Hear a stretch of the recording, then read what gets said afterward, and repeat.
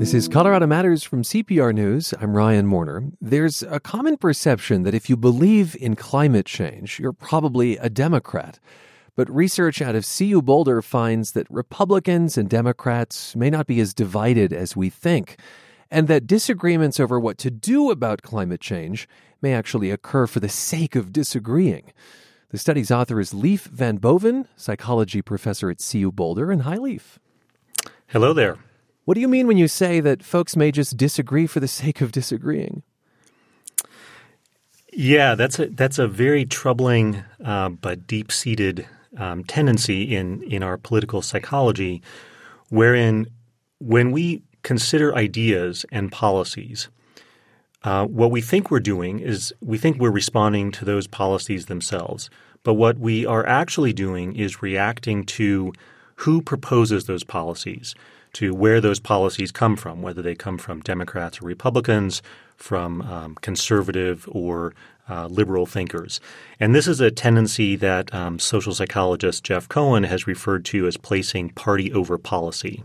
And it has all kinds of implications for issues beyond climate change. It's partly why I wanted to start with this idea that a good idea that maybe a lot of people would agree with no matter their party is shot down simply because of the source of it. That's right. And the broader point is that it's actually quite difficult for most of us to evaluate ideas outside of thinking about where they come from. So even though we very much would like to sort of take an idea at its face and ask whether this particular policy would be wise or make sense given our beliefs and values, it's very difficult for us to set aside the kind of political tribalism that causes us to sort of toe the party line on partisan issues. Okay, I want to get back to that and specifically how it might relate to actions by government that might fight climate change in a moment. But your study found that most Republicans believe climate change is real and human-caused. And yet we may not hear Republicans voicing that belief. So how did you find this out? So we conducted two national surveys, each survey with about 1,000 respondents. One was in 2014. The other was in 2016, actually just before the presidential election. And in this survey, we asked people how much they agreed with four different statements about climate change. So we asked them how much they agreed that climate change was happening, that climate change poses a risk to humans, that human activity is responsible for climate change, and that reducing greenhouse gas emissions might mitigate climate change. So we took agreement with those four statements and we averaged them together, and we simply looked at whether people agreed or disagreed with those statements. And what we found was that the majority of Republicans, just like the majority of Democrats and independents, agreed that climate change is a reality, a concerning reality that we should do something about. Now, we also found that most people underestimated how much Republicans believed in climate change. That is, most people thought that Republicans were slightly on the skeptical side about climate change. And in fact, that's obviously not what we found. So the problem this creates for people in their everyday lives is that they have a misunderstanding of what their peers might believe. So if I was a Republican and I believed in climate change, was concerned about climate change, but I thought my Republican peers were skeptical, it's very difficult for us to voice concerns that might stand against our peers. Nobody wants to stand in opposition. Yeah, that's why the perception here, in a way, becomes reality. The perception becomes reality because, psychologically speaking, perception is reality. Our understanding of the social world is really our construction of that social world. And sometimes those constructions can be misguided. So just to reiterate, you found, in fact, that a majority of Republicans agreed with those statements about climate change.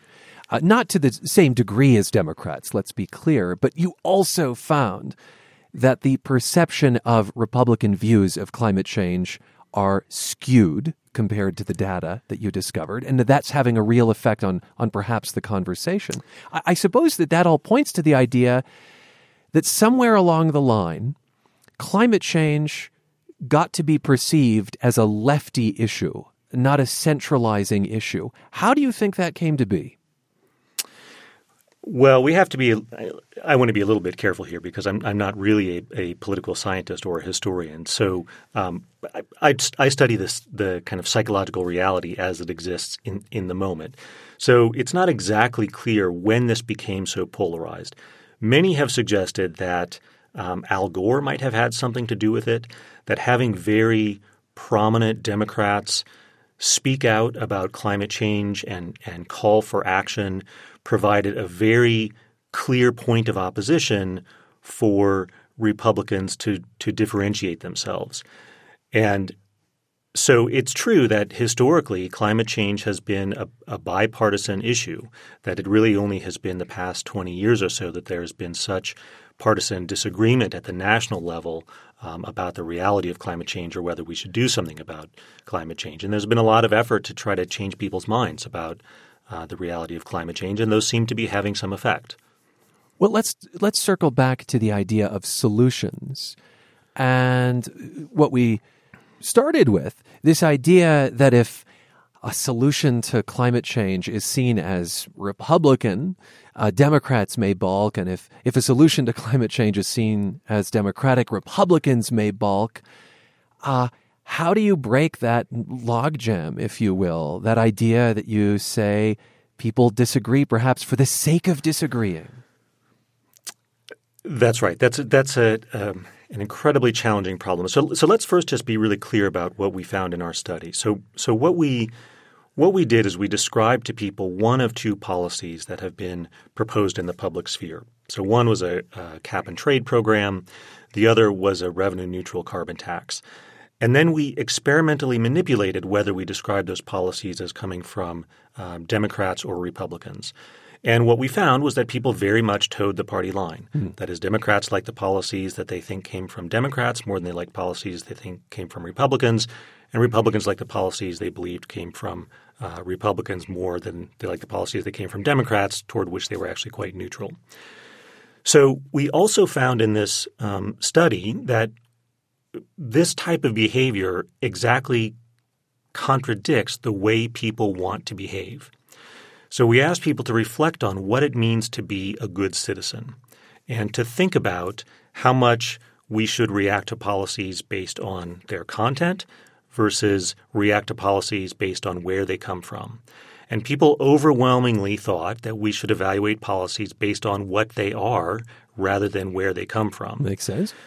So the challenge here is really not to – we don't necessarily want to change people's minds, but we want to help them become the types of good citizens they want to be.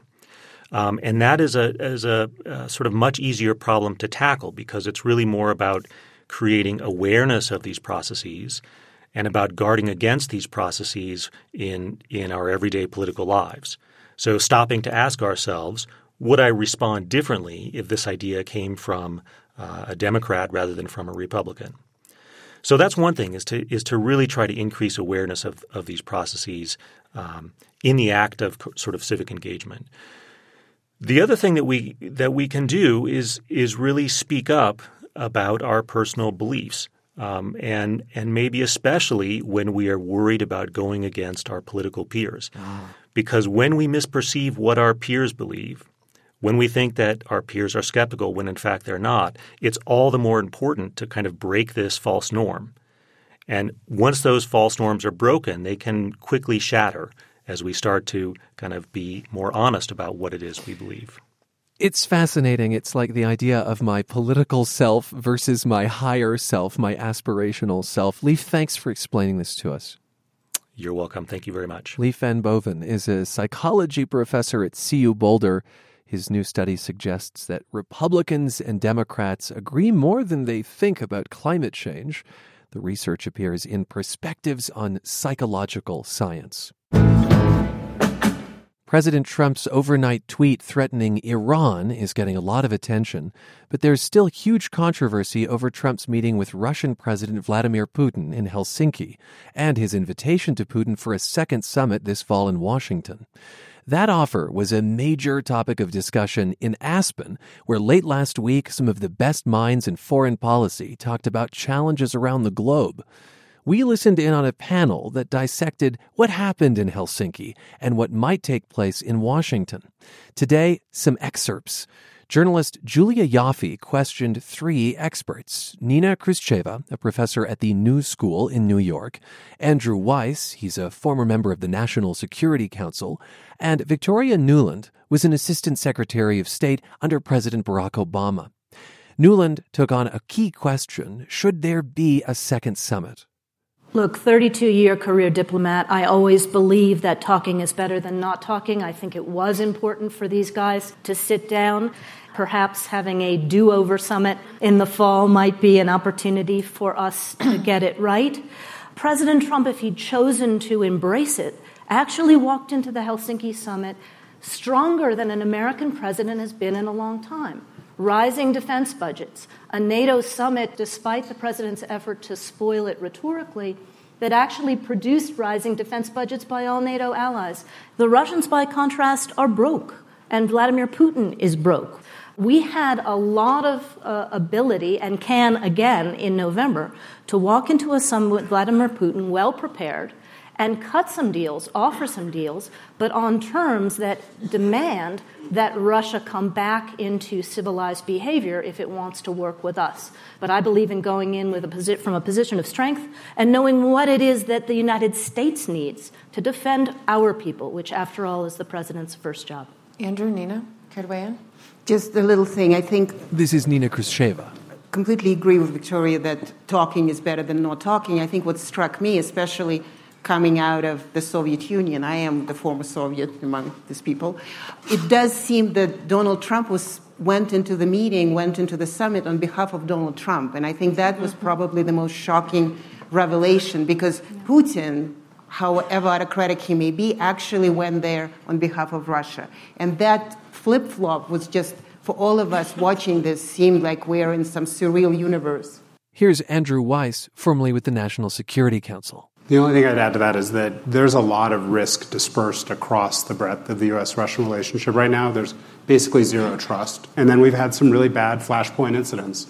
On February 7th, there was this incident in Syria where we understand perhaps a couple hundred Russian contract soldiers who are kind of a deniable but still instrument of the Russian state tried to test our resolve in Syria and attacked a place where U.S. Special Operations Forces were deployed, and they paid a very heavy price for that. So I agree with Toria that talking is good. The goal should be to put guardrails on what is going to be a largely adversarial or competitive relationship. And this administration should be judged on, do they manage the relationship effectively, not do they make these grandiose promises about how we're going to get along and how we're all going to kind of turn the page about the bad stuff that's happened. The bad stuff is real, and it's going to have a lasting, corrosive effect. So my next question actually dovetails with that. I think in the media it was framed as Putin won Helsinki. So if he won Helsinki, who lost? And the second question to that is, what are the practical consequences of Helsinki? Okay, that was a crazy thing to watch, but are there any practical consequences that are going to come out of that summit? Putin, way outperformed, I think more than he would have liked. Donald Trump basically set himself on fire.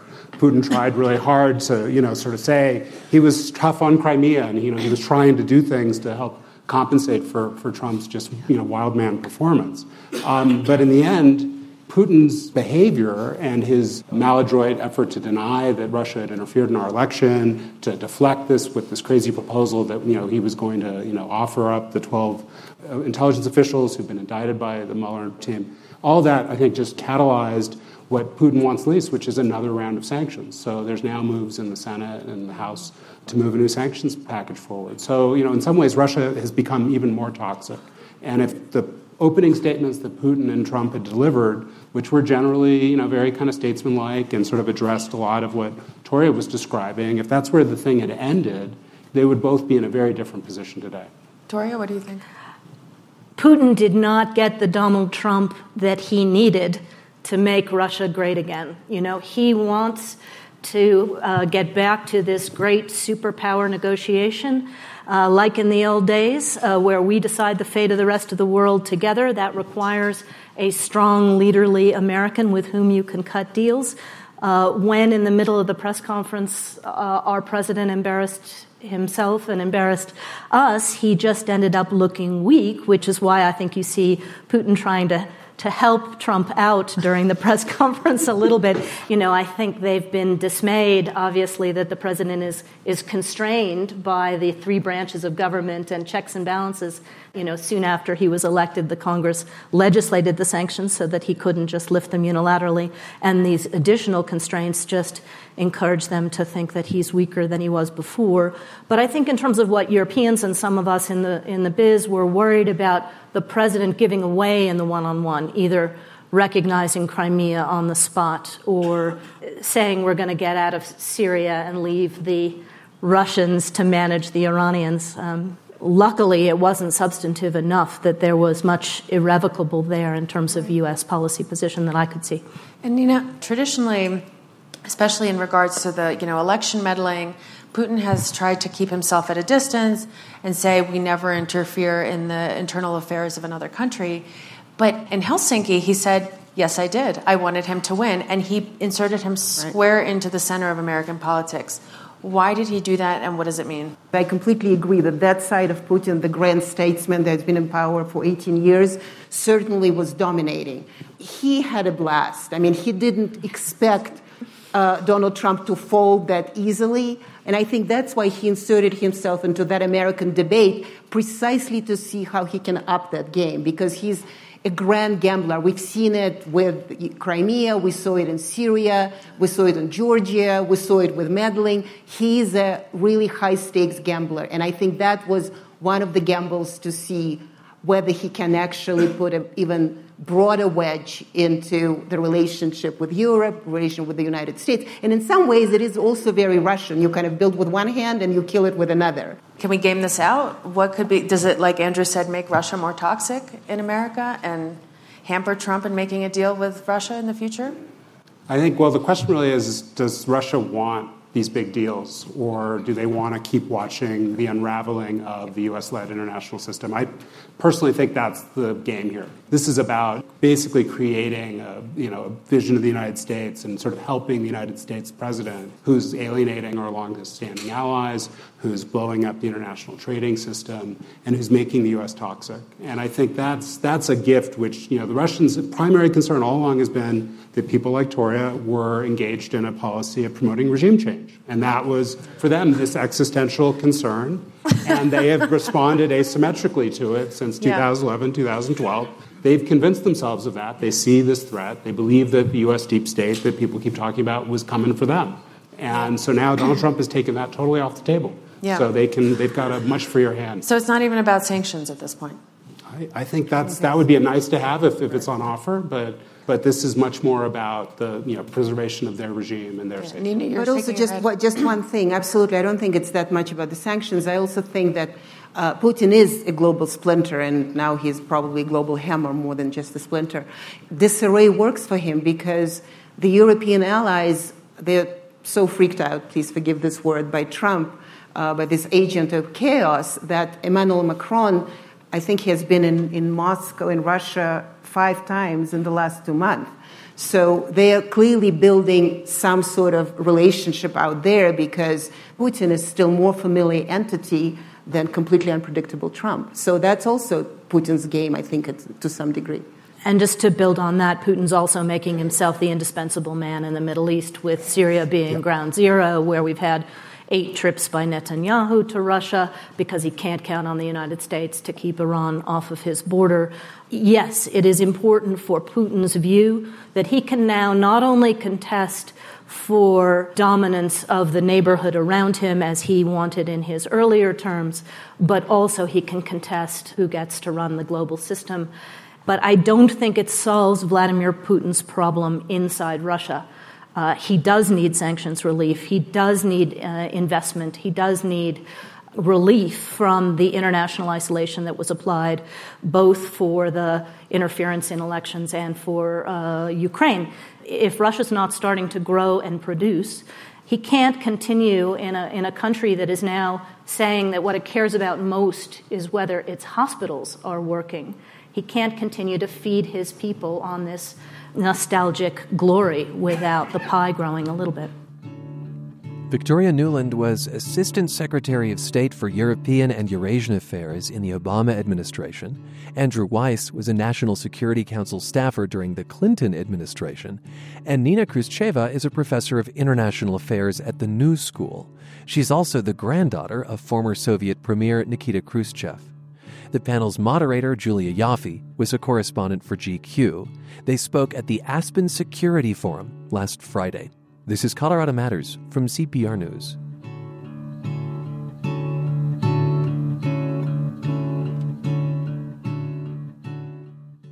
When I say the word veteran, I imagine the Cold War may not come to mind. Cold War warriors are often overlooked. Don Stanton wants to change that, especially with so much attention now on U.S.-Russian relations. Stanton teaches political science at CU Denver, and he's written a new book that profiles some of these vets. And Don, welcome to the show.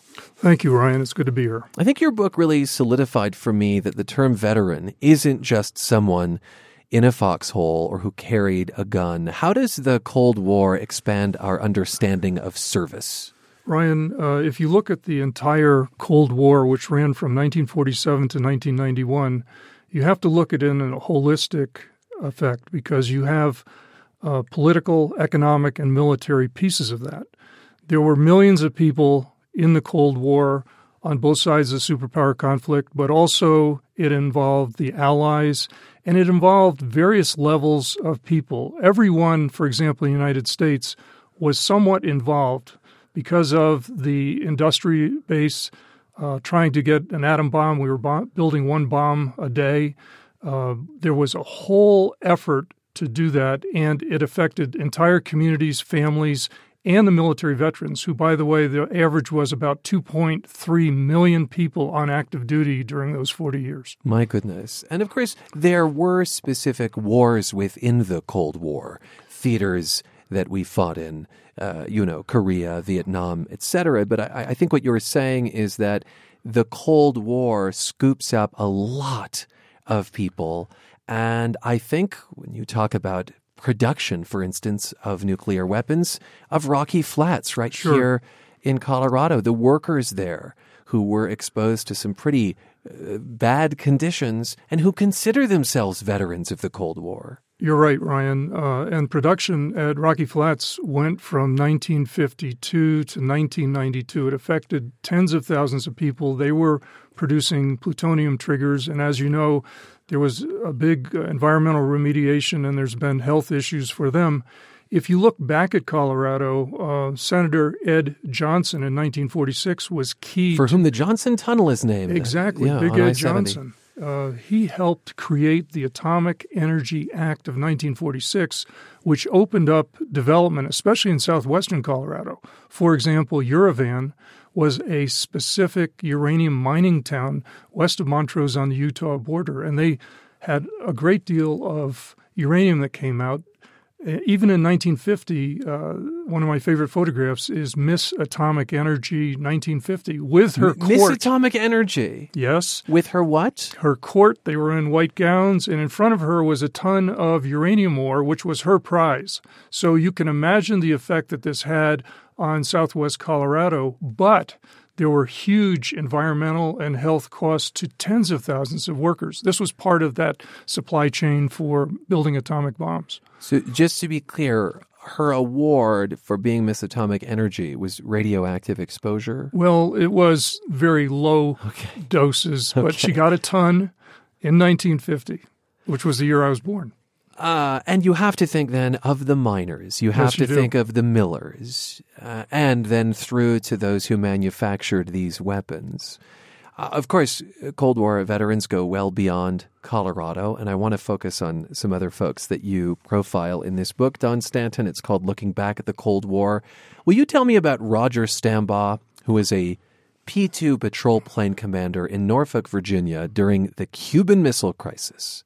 Yes, Ryan. He enlisted in the Navy and became a pilot in 1959, 1960. So by 1962, he had been in the Navy for 3 years. He had flown with his crew of 10 over to Norfolk, Virginia for training for a week. And they went down the next day to pre-flight their plane to go back and found guards on it and a nuclear depth charge, a real one.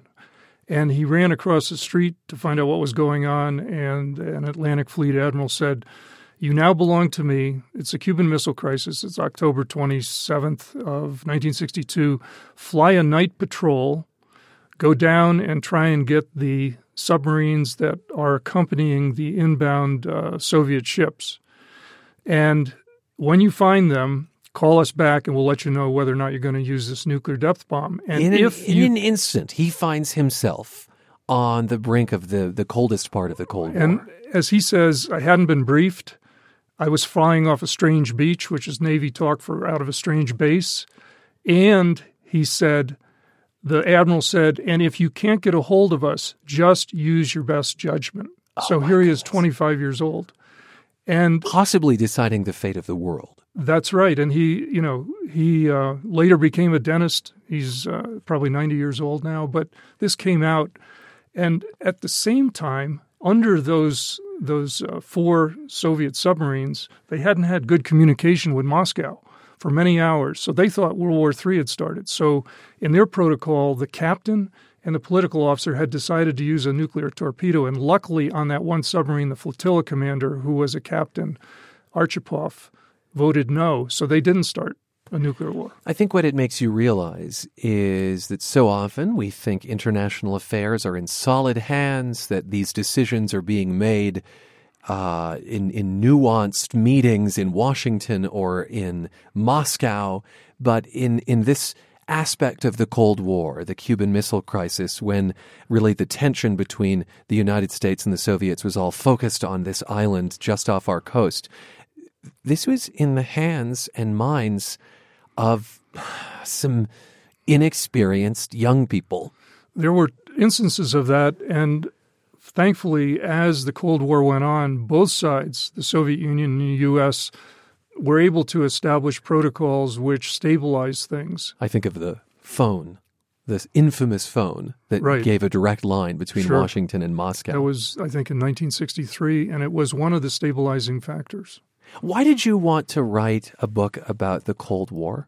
Well, I had been teaching several classes at CU Denver, and I noticed that when I mentioned the word Cold War or Vietnam or Korea, often there was not too much comment and it was vague.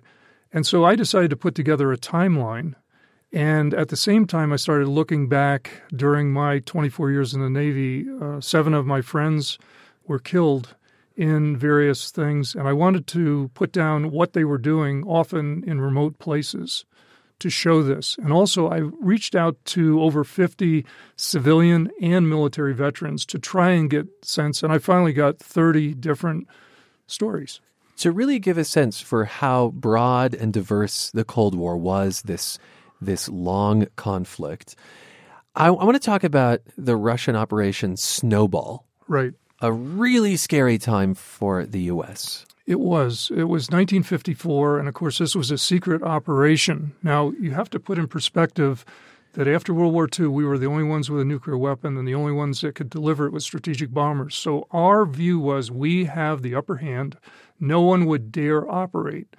However, we found out through secret means that they had taken 45,000 people from the Soviet army. They had dropped a 40-kiloton nuclear weapon, and then they had prepared many of these units to maneuver around and by the radiated area. And that shocked America's military and political planners, because that meant that the Russians weren't just going to kowtow, but they were going to be able to operate in a radiated battlefield. So we had to change our military doctrine, and you found that the Army created short-range nuclear weapons, and there was a proliferation after that. So the idea there was that if a bomb was dropped, that wasn't the end. That's correct. They were prepared then to support that with even more military force and to operate in that like nuclear winter environment? They were, and the other thing was they were building themselves up very quickly to be able to respond, and we did not have the upper hand. The Cold War was dominated by this icy relationship between the United States and Russia, then the Soviet Union. Having done this research, are there ways in which the current relationship between these two countries today is reminiscent of the Cold War, do you think? I think it's important to realize that we're in a different time. We've evolved from this. I think it is important to go back and take a look at it and see some of the lessons that were learned. For example, we relied greatly on our allies, both NATO and proxies around the world. And it's extremely important to have those allies now to help us in political and military actions. That added stability to what Correct. was otherwise a pretty unstable That's right. history. That's exactly right. And so you think that ought to be looked at going forward. Thank you for being with us. We appreciate it. Thank you. Don Stanton teaches political science at CU Denver. His new book is Looking Back at the Cold War. It also profiles, by the way, Soviet veterans as well.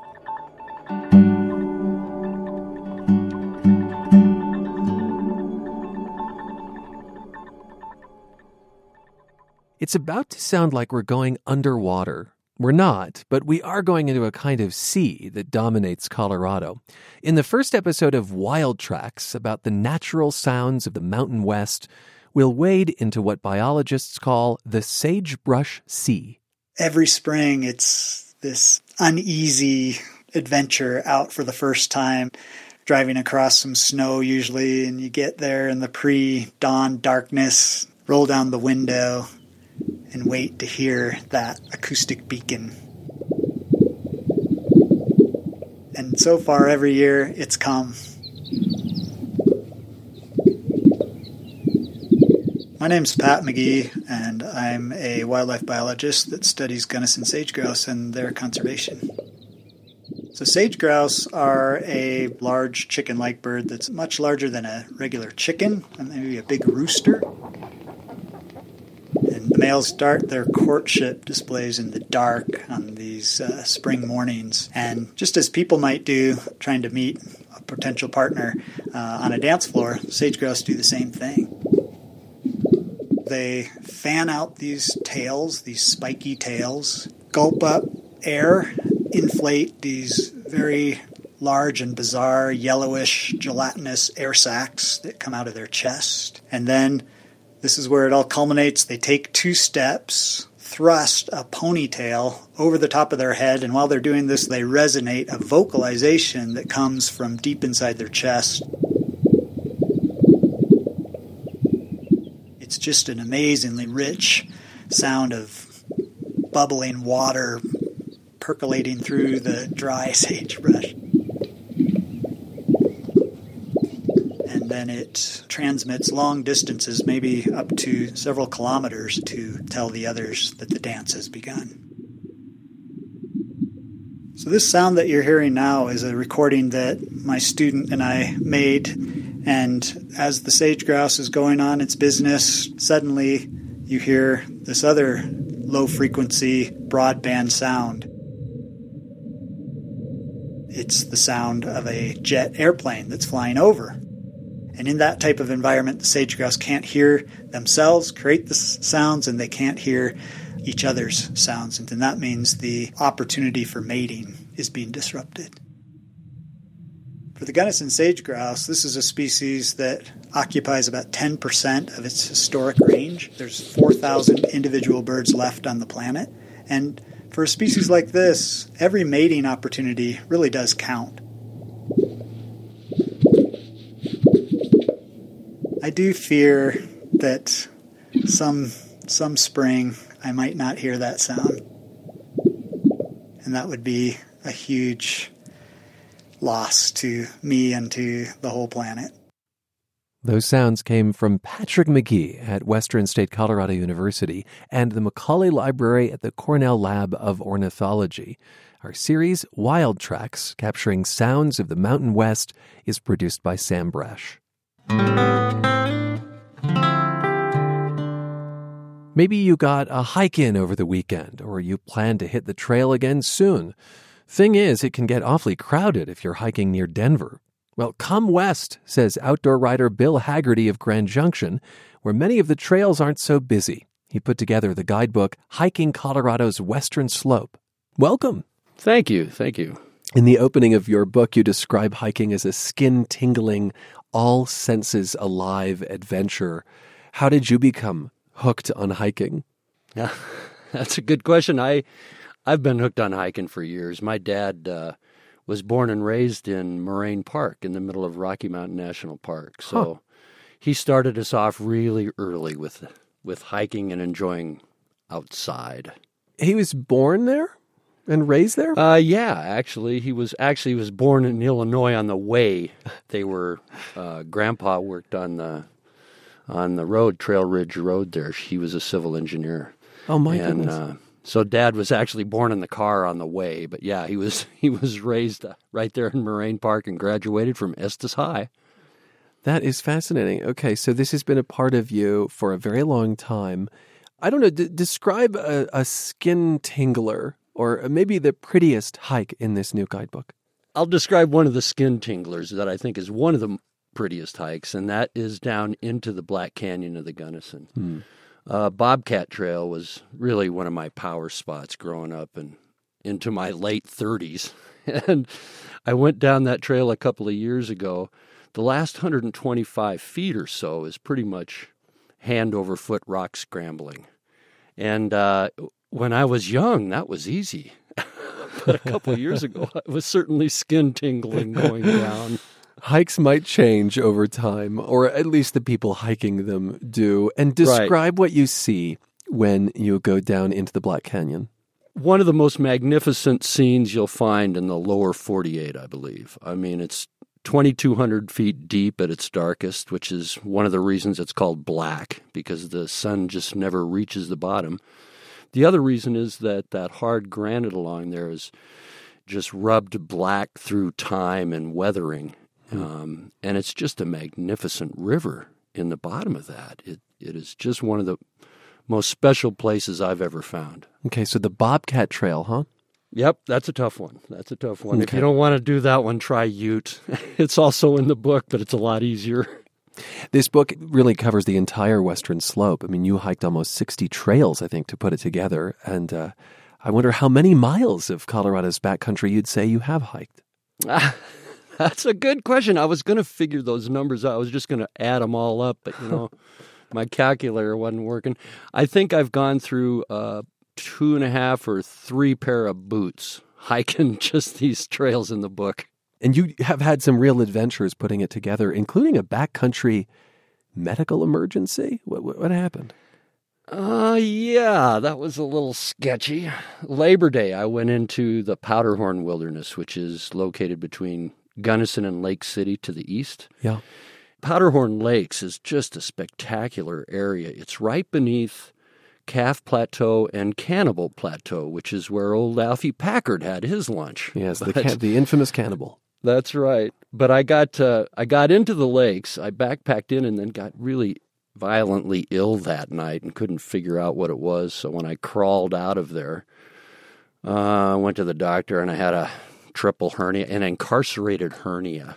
Incarcerated? Oh my goodness, it's like serious enough for prison. Yeah, exactly. I felt like I was in prison, I'll tell you, driving home.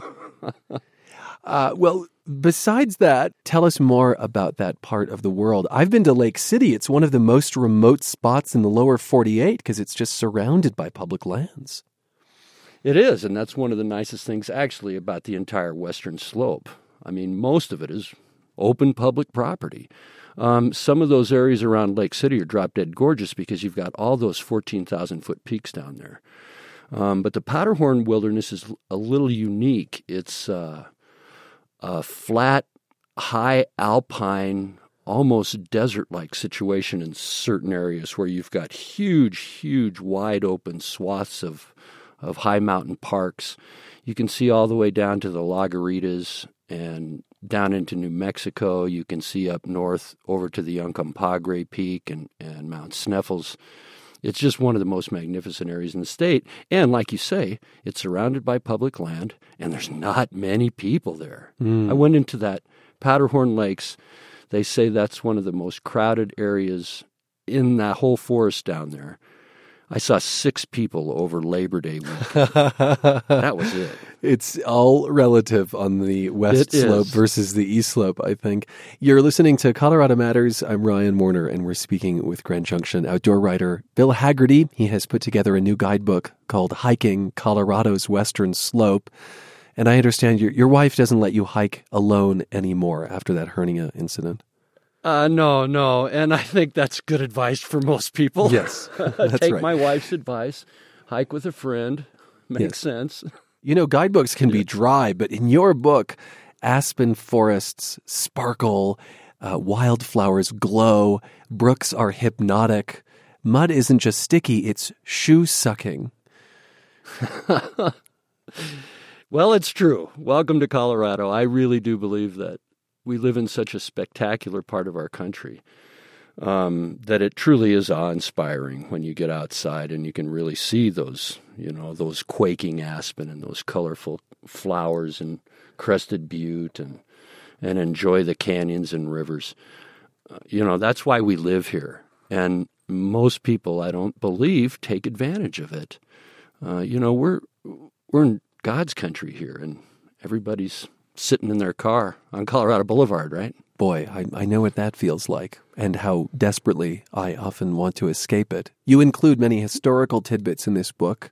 Tell us about the school kids who saved buffalo nickels to enhance a trail in the Colorado National Monument. There was this crazy old coot back at the turn of the last century named John Otto, who really pushed for the designation of a national park here, that he wanted to call Colorado Canyons National Park. He did eventually push through a national monument, or helped push through a national monument designation, but he always thought that one of the coolest things to get people to come here and visit would be to have a bunch of buffalo there. And there was actually an old photo that I dug up out of the archives that showed a Navajo skinning a buffalo in this area back in the mid-1800s maybe. But that's the only evidence there was ever of a buffalo, and it probably didn't come from here. Huh. But nonetheless, John got all the local school kids to save their buffalo head nickels, and a couple of the local groups helped support him, and they started a herd of buffalo that was here until the mid-'80s, I believe, or late '90s. I've got it in the book. You'll have to read the book. You'll have to read the book, said the author. But yeah, he had a herd of buffalo right here in the desert that lasted for quite a while. They kept it small, about 20, 25 head most of the time, but it was quite a shock to come down some of those trails out of the National Monument and see a buffalo staring at you. Otto himself actually built most of the trails by hand, all by himself. Give us an example of one. I think the most unique one is off of Liberty Cap Trail, which actually comes out of the Redlands area in Grand Junction and goes up toward the top to an area called Liberty Cap. Off to the side of that is another trail called Corkscrew, and it's literally built in the side of this granite wall that goes up about 250 feet, and it just scales it. And he just blasted it out with dynamite and pickaxes all by himself. It's really a neat trail to hike. Again, in the Colorado National Monument. We'll put the names of the trails we're getting at our website, cprnews.org. Many of the trails you write about have really colorful names. So Lost Man, Skinny Fish, Cutthroat Castle, and I love this one, Oh Be Joyful. Are those as interesting as they sound?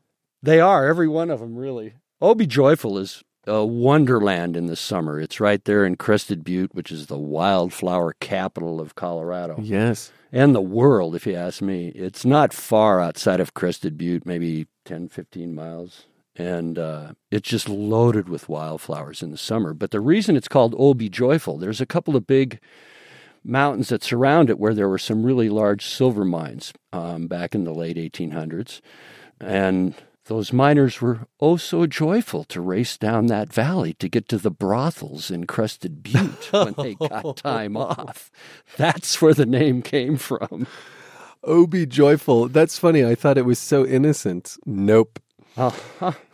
Now, You do name your top 5 hikes in this book, and number 1 is quite a serious story. It's the Storm King 14 Memorial Trail. Tell us about it and why it's at the top of your list. You know, when we talked about skin tingling right off the top, that's the most skin tingling hike I think I've ever done. To see what those firefighters had to go through to get up to the top of that mountain is absolutely incredible when they're carrying 100-pound packs and chainsaws and all sorts of equipment. And to see that type of terrain and to see the destruction that fire caused, it gives everyone pause. It really is an impactful trail. And it's not the most beautiful trail, definitely. It's not the hardest, but it's certainly not the easiest. It's just the most impactful for an outdoor hiker, for an outdoor rider. I've just never felt that on any other trail in my life. This is the fire in 1994 in Glenwood Springs that killed 14 firefighters. Yep. Hey, thanks for sharing these hikes with us. Thank you. Bill Haggerty wrote the Falcon Guidebook, Hiking Colorado's Western Slope. We spoke last summer. Finally today, music that was born in Mexico but raised in the United States. The Denver theater company Su Teatro hosts the 22nd annual Chicano Music Festival this week, celebrating Latin music, art, and culture. One of the main events is the induction ceremony for the Chicano Music Hall of Fame. And among this year's honorees is bandleader and saxophonist Larry Lobato Sr. of Monte Vista.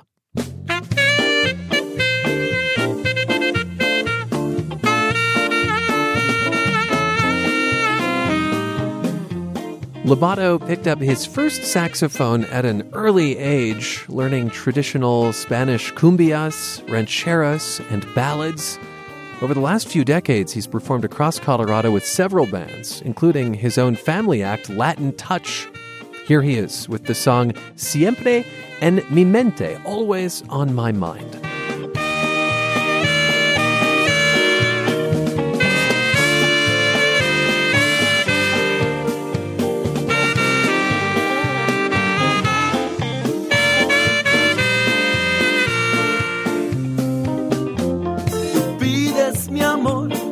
Yo te lo doy y cosas con mi cariño.